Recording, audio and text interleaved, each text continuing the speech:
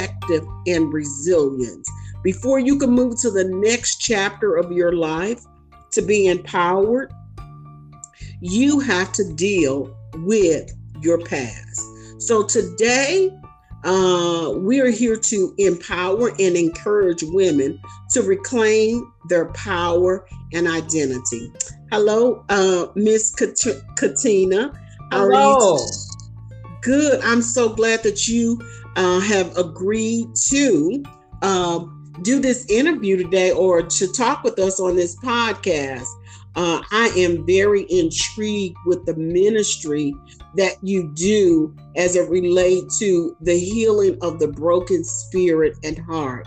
Yes. And I would like for you to kind of give us, I read the scripture, I believe that it's on your website, and it's Psalms of 147:3, and it reads, He healeth the broken in heart and bindeth up the wounds. Tell me, how does that help the ministry as you lead and you coach women or people through the healing process? Sure. Well, when I think about that scripture, to me, it's emphasizing that God can and that God will heal our brokenness, our broken hearts, and then, like balm to the soul, He can bandage up our wounds where they're no longer looking as wounds and they are appearing as scars, okay? Mm-hmm. And then none of our brokenness is too far away from God. Sometimes we get into the mindset that I've done too much for me to turn back around. And I believe that that is a lie. It's a lie from the pit of hell. It's a lie from the enemy. And we just got to call out to God. We have to trust Him. And then we have got to trust the process. You know what I'm saying? So a lot of times as Christians, we often forget that we have a role to play in the healing process. We kind of think that because the promises are there in scripture, that means that we don't have to do anything. We can kind of just sit back and chill, you know? And so it makes me think about when you look at the man at the pool of Bethesda, Jesus healed him. And He asked him before He healed him, will thou be made whole? And then He told him to take up his bed and walk. He did not say, let me pick up your bed for you. So we have a responsibility that needs to take place on our part. We're promised in the word about having that abundant life. Jesus tells us, I came to, that the thief comes to steal, kill, and destroy. But I came to give life and to give it to you more abundantly. We cannot have that abundant living if we are not going through our process of healing, however long that looks like, however long it takes, whatever manner or fashion that it looks like. And we cannot walk in that freedom of abundant living if we're in bondage to our brokenness. And, it'll start off for a little while. The next thing you know, it's 5 years in it, 10 years, 20 years, 30, 40 years have passed and we're still in bondage by our brokenness. And then we're thinking, well, God promised me all of this. This doesn't look like, what He promised, and what I'm living does not match up, And so that causes, in a sense, it can cause a little bit, I guess I would say, cognitive dissonance, but it's because we are thinking He has to do everything and we just sit back and relax. We have to do our part in the process. There's work that's required. And Jesus is not going to pick up the phone and call our therapist for us. He's not going to sign us up for a support group. He's not going to release our emotions for us. He's not going to journal for us, to call a friend and say, I need some prayer. I'm going through. Can you just please pray for me and help me? And so when we sit in our powerlessness, that just invokes more powerlessness. And we go into what they call that learned helplessness mode. Mm-hmm. And you see what I'm saying? Repeat that again, that learned helplessness. Yeah. And then we get to a point of just settling and being like in a state of, I call it stagnation. We're not moving, and at the same time, we're like, well, this is what God said, and not realizing we have to do something. Like I said, perfect example was the man at the pool of Bethesda. He just laid there for 38 years. And when Jesus came to him, he gave him an excuse. Well, I was, but, and I can't, but, and it just goes back to what you stated about the process of healing. We have to take part in our own process to be healed, because it's there for us. And I heard a statement today. It says, faith believes, but hope is expected. Yes. Faith believes, but hope is expected. And you could believe, but if you don't have no hope, and I think there's a scripture in the Bible that says, patience worketh hope worketh perseverance. And so we have to persevere under pressure. Yes. Because the promises are there. And I believe in the book of Daniel, if I wasn't mistaken, they said someone was praying and it said, even before the prayer came off of your lips, I had already answered the prayer. But the king of Persia stopped me. Yes. And so therefore, walking in the process, it's not easy, because I do understand about dealing with loss, because I just recently, about 9 months ago, lost my son. And for me, I had to seek out counsel. I had to go to a therapist. I'm the person that people always call and say, hey, can you pray for me? Can you agree with me? But I had to learn for myself, because I was feeling alone. I found myself feeling isolated, not getting out of the bed. So I had to seek out the same thing as a coach. What I share with my clients is the same. I had to do it for myself, the process of healing. Yeah. Because there is so many things when you lose something or someone that's close to you. There's so many things that come up. It's not just the loss. There are other things, unanswered questions. It's not just losing a person. When you lose a job, what could I have done differently? Why didn't they hire me? Was I not good enough? Did I not meet the deadlines? It's the what ifs that really, really eat away at you. That is so true. Okay. So I want to ask you this question, because it just leads into this. Do you think because we suffer with an identity crisis, is a twofold question. Do you think we devalue ourselves by the words we speak over our lives, and or the spirit of comparison? You know what? I believe that as women, we devalue ourselves all the time. And we say things to ourselves a lot of times that we would never say to other people, or if we say it to them, it's not as nearly as harsh. You see what I'm saying? That's true. And so my therapist, me going through my journey, she helped me to realize that a lot of times when we are saying it outwardly to others, we are projecting whatever happened with us onto that other person's situation. You see what I'm saying? And because we're thinking this ourselves, that's our own inner critic, but we're taking our inner critic, that criticism level that we have for ourselves, and we're putting it out there and thinking this is what that person thinks of me, when it might not even be what that person think of you. It's what you think of yourself, and you're taking it and projecting it on to that other person. And so like when we're devaluing ourselves, we're using those death words that the scripture talks about, how we can.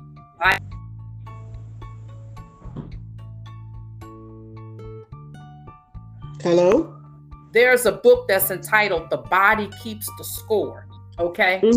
And in that book, they talk about, and I'm a witness to it myself, our bodies hold memories for everything that we've gone through. The memories are in our cells. They're throughout our bodies. And so when we're speaking those death words, we're internalizing those words in our minds.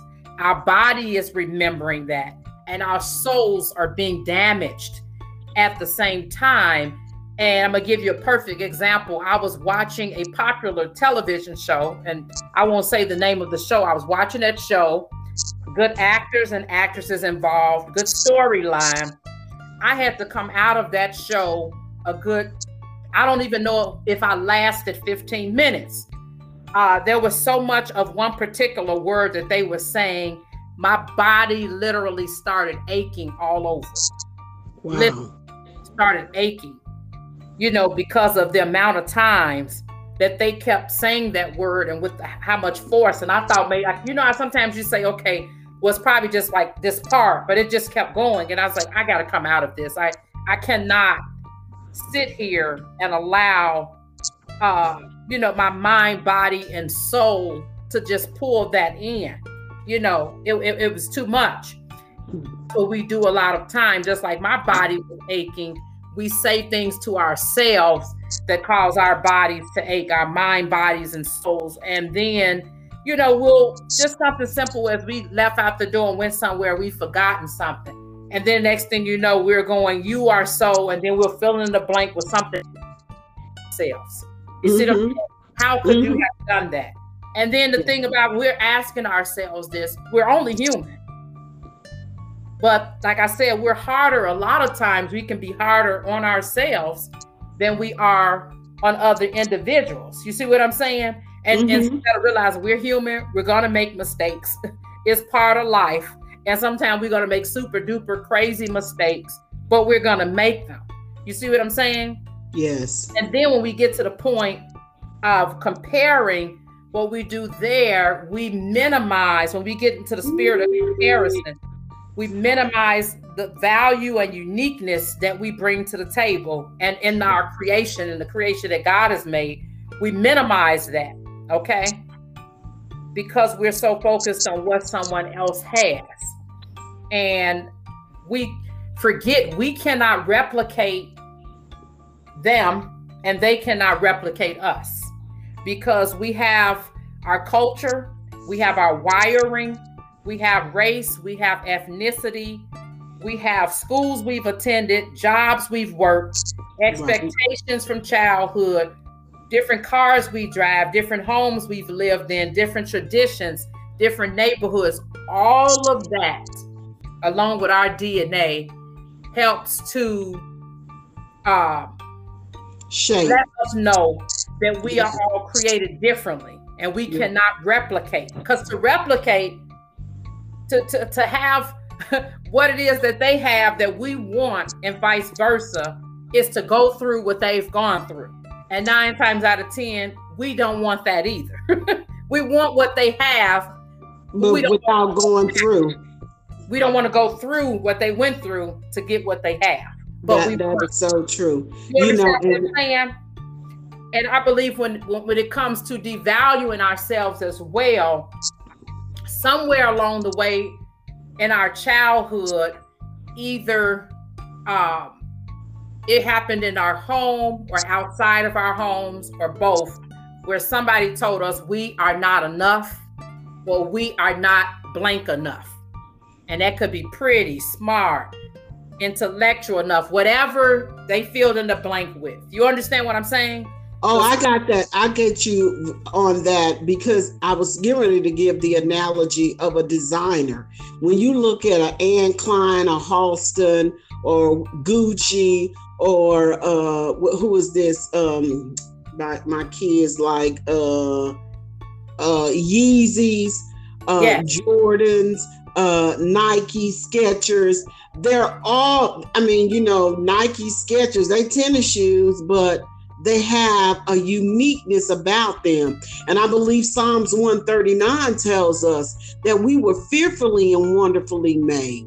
And so when we start comparing and devaluing us, like you said, we minimize the greatness, the uniqueness, because it's amazing for us to be who we are.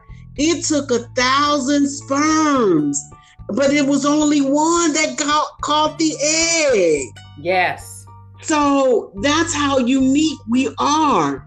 And, we just want our listeners to know that, like you said, no matter where you come from or who you are enough. You are worthy.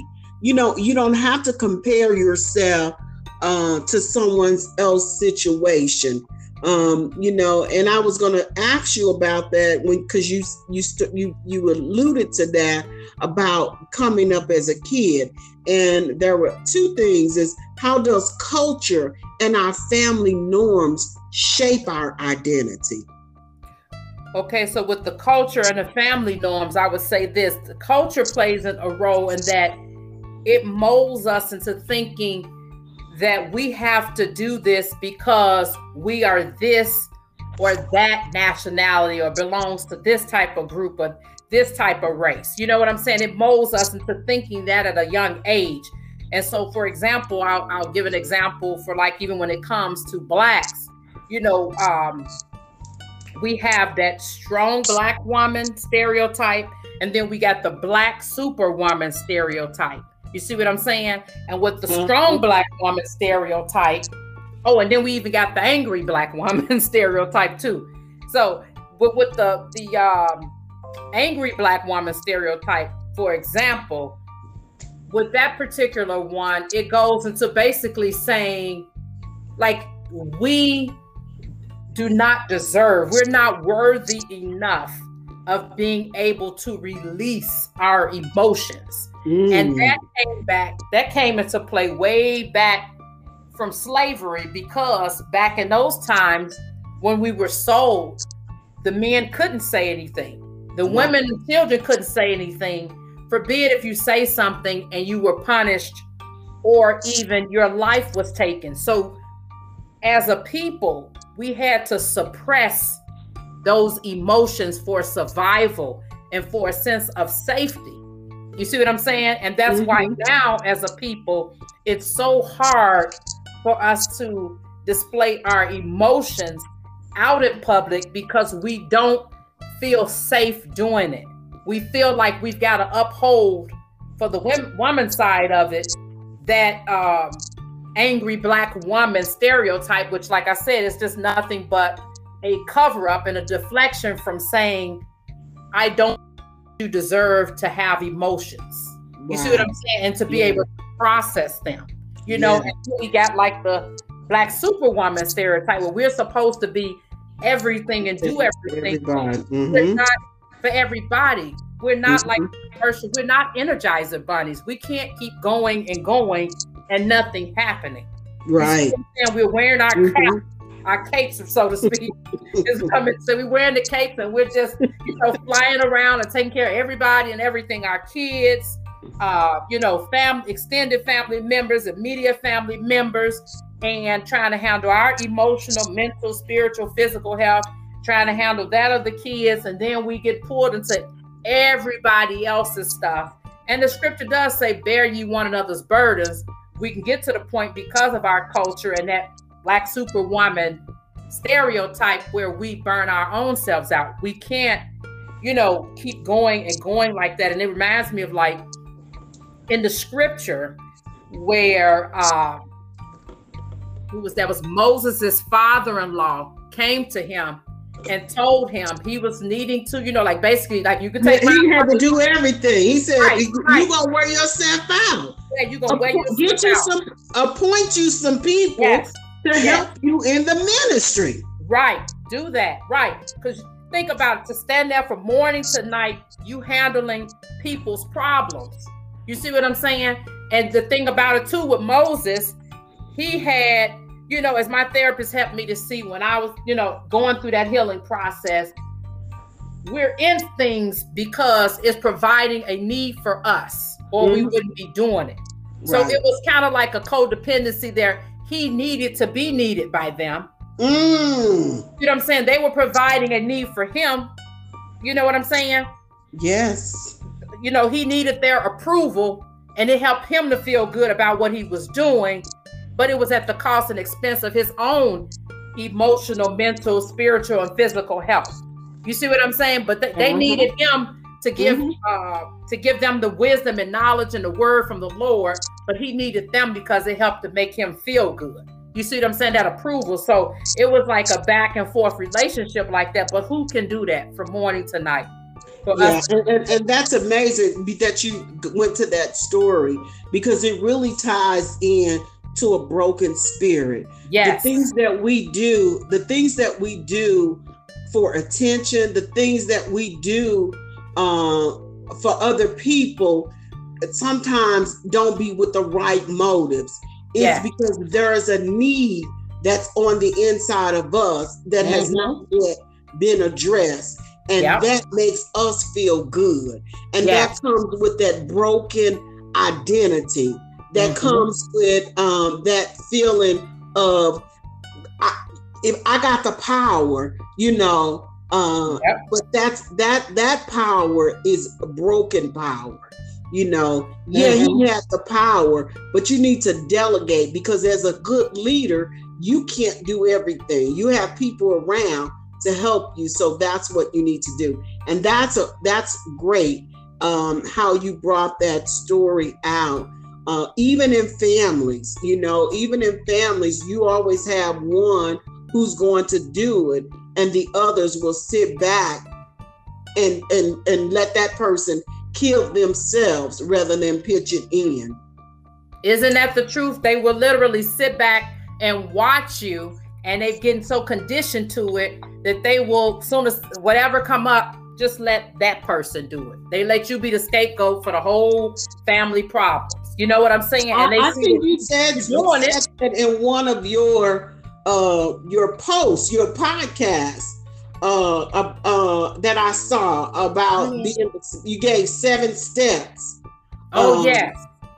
And that was one of those things that you talked about in that dysfunction. That's a dysfunction right there. So, you know, I know that I have had you for 45 minutes. I'm very cognizant of people's time. But I want to just ask you to give us some tips on how can we reclaim our power and our identity.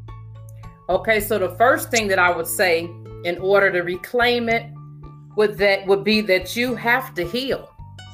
Number one, you have to go through the process of healing and not around it with whatever coping mechanisms, dysfunctional patterns of behavior, and numbing out. You have to go through it. So that's number one.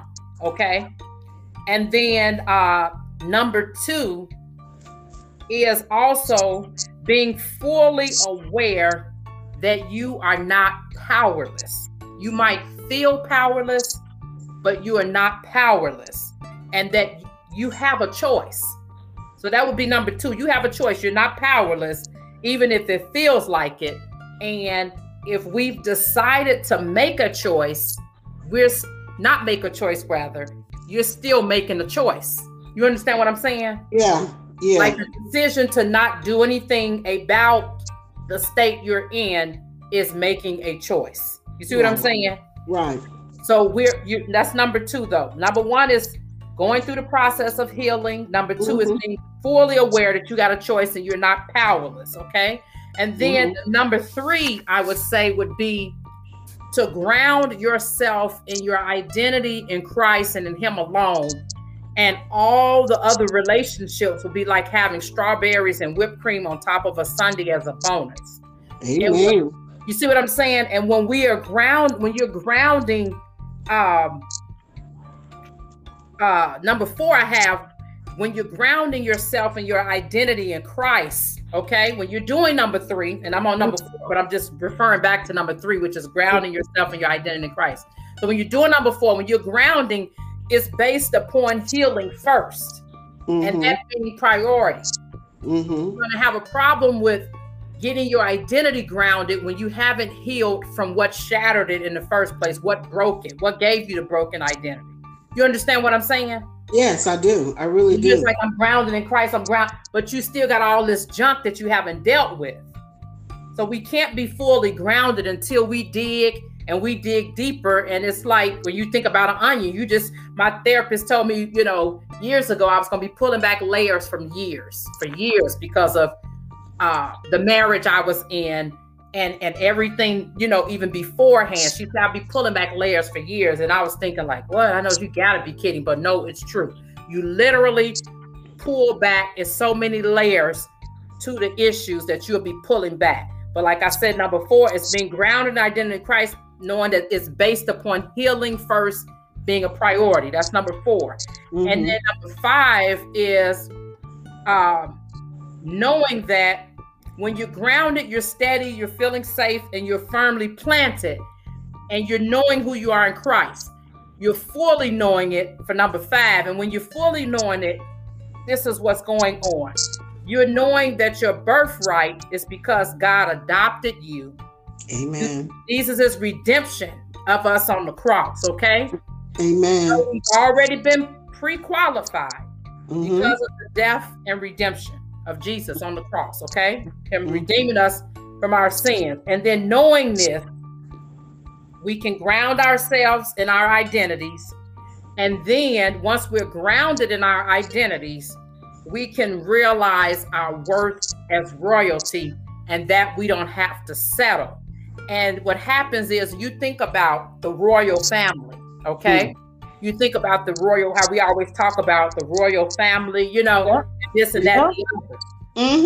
Okay, when you're part of the royal family of Christ, we know our worth. Just like when we think of the royal family, we think of like, ooh, I don't want to touch them type of thing, right? Right. So just like we know their worth, and they have to walk around with security guards and protection all the time. When we realize we are royalty and God's family, we take the steps to protect ourselves, and taking those steps are called boundaries. You see what I'm saying? Yes. And so, yeah, we're setting up boundaries for ourselves based upon the fact that we realize our worth. So if we're not grounded in our identity in Christ, we can't know our worth. We don't know we have value. And if we've not healed, we can't get grounded in our identity in Christ, if that makes sense. You see what I'm saying? All of this goes together. Yes. It's like you're unraveling some stuff. Yes. As it relates to the mind, the body, the soul, and the spirit. Yes. Yes. So yeah. So even when you think about something that you really like, okay, you identify that object. This is a whatever. It could be a dial. Okay. And then when it's something you like, you place value on that, right? I don't want anybody to touch it. Think about it. Even if it's some food, nobody better not touch this in the refrigerator, right? Okay. So what do? You protect it at all costs, right? And that's what we do with ourselves. Once we are grounded in our identity in Christ, and we know how much we're worth as part of the family of royalty, we protect that worth and that value at all costs with boundaries, like we do with objects, okay? And then for number 6, I got on here to say daily affirmations to ourselves to keep us rooted and grounded.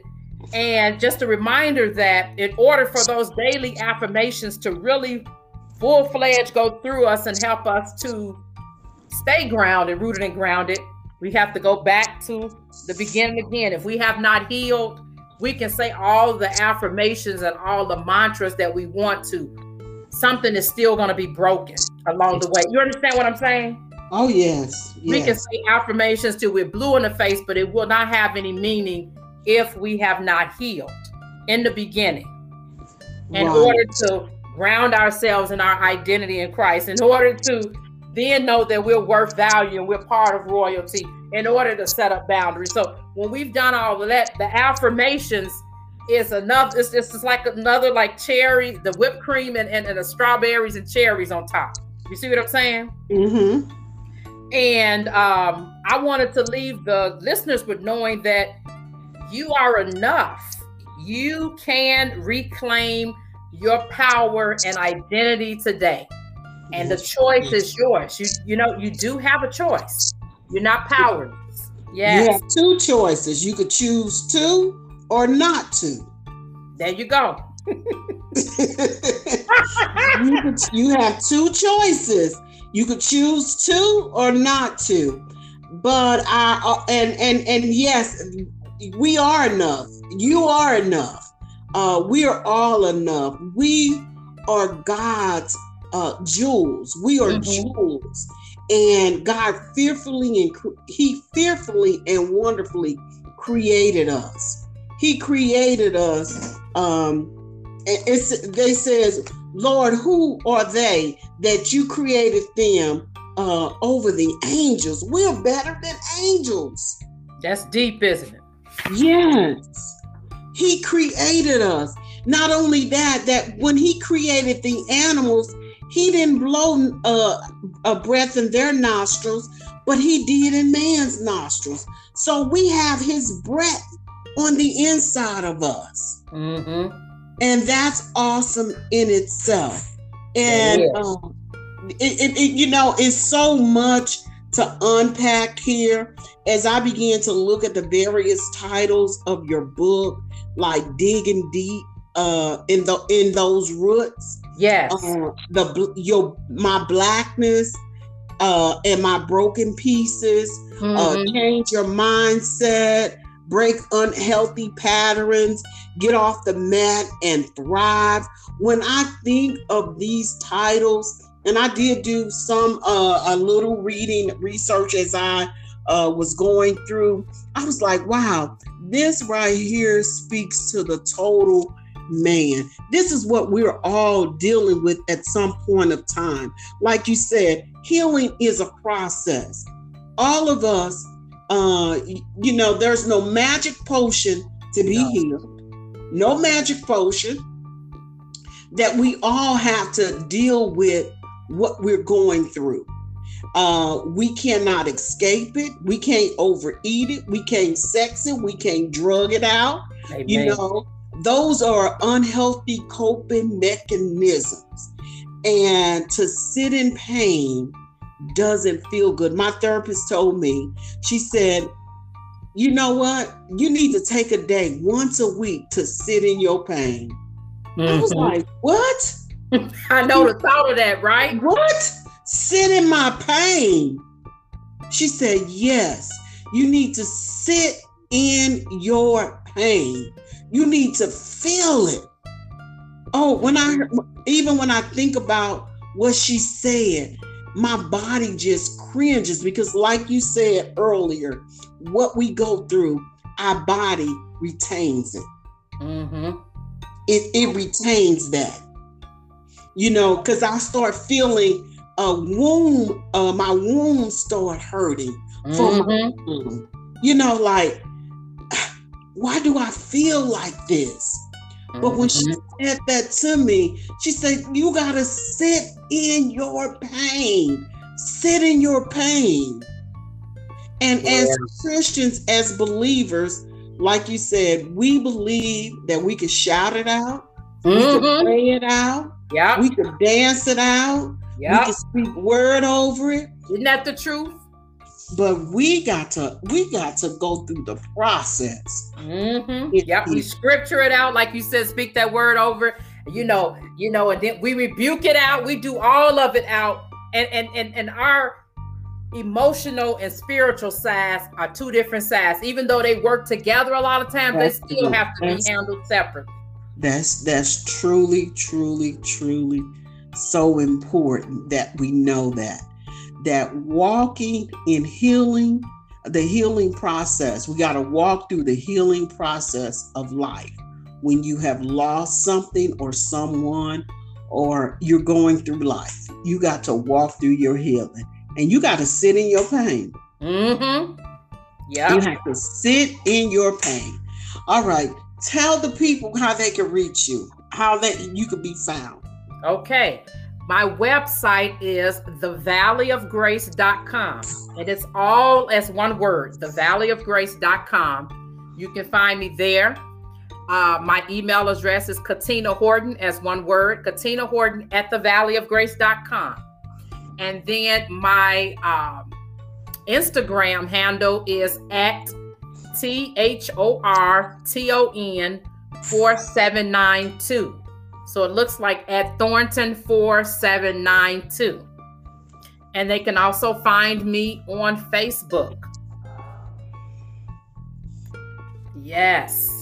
So she's out there. And now, can you buy your books off of Amazon or yes? And then if they're looking to purchase my books, they can go straight to my website, and it'll lead them directly to the link on Amazon. If you go to thevalleyofgrace.com/books, or you don't even have to remember all of the /books, just go to thevalleyofgrace.com as one word, no spaces, and you will see the books, the link for the books out there, and it will lead you right to purchasing the book on Amazon. And it also, on my website, you can download discussion questions. And I don't have the discussion questions in my books on Amazon. So if you want to be able to have some discussion questions so you can sit with your healing circles, your support group friends, a few of your girlfriends, and sit and go over the book and meditate and study and help each other heal, you can just download those questions right from thevalleyofgrace.com. Yeah, and because one of the things that I did, your book on the journey and walking in, I started reading that. Yes, my life story. Yeah. Yeah, I start reading that. And I love how transparent you have been in that. So yes. Oh, thank you. Yes, I love that transparency there. Mm-hmm. That you gave. You talked about but one thing I can say, you brought it all back to the glory of God. Amen. You brought it all back to the glory of God. Mm-hmm. I tell you, when we go through things, like they said, it can make us or break us, It really can. Mm-hmm. And your life is a testimony, because look, you have a undergrad degree as well as a master's degree. And so even in that, you beat the odds. And so that in itself is a blessing. Amen. That in itself is a blessing. Many didn't make it. Many did not make it. Many did not make it. And so I just want to honor you and thank you for joining me today. I won't release this. It'll be released within the next week or so. Thank you. And so I appreciate it, and I will get in contact with you and send you some information, and we'll talk offline. That sounds very good, because I would love to share it, once you release the recording. I thank you so much for having me on your show. Okay, thank you too. Okay. God bless. Bye. Bye-bye.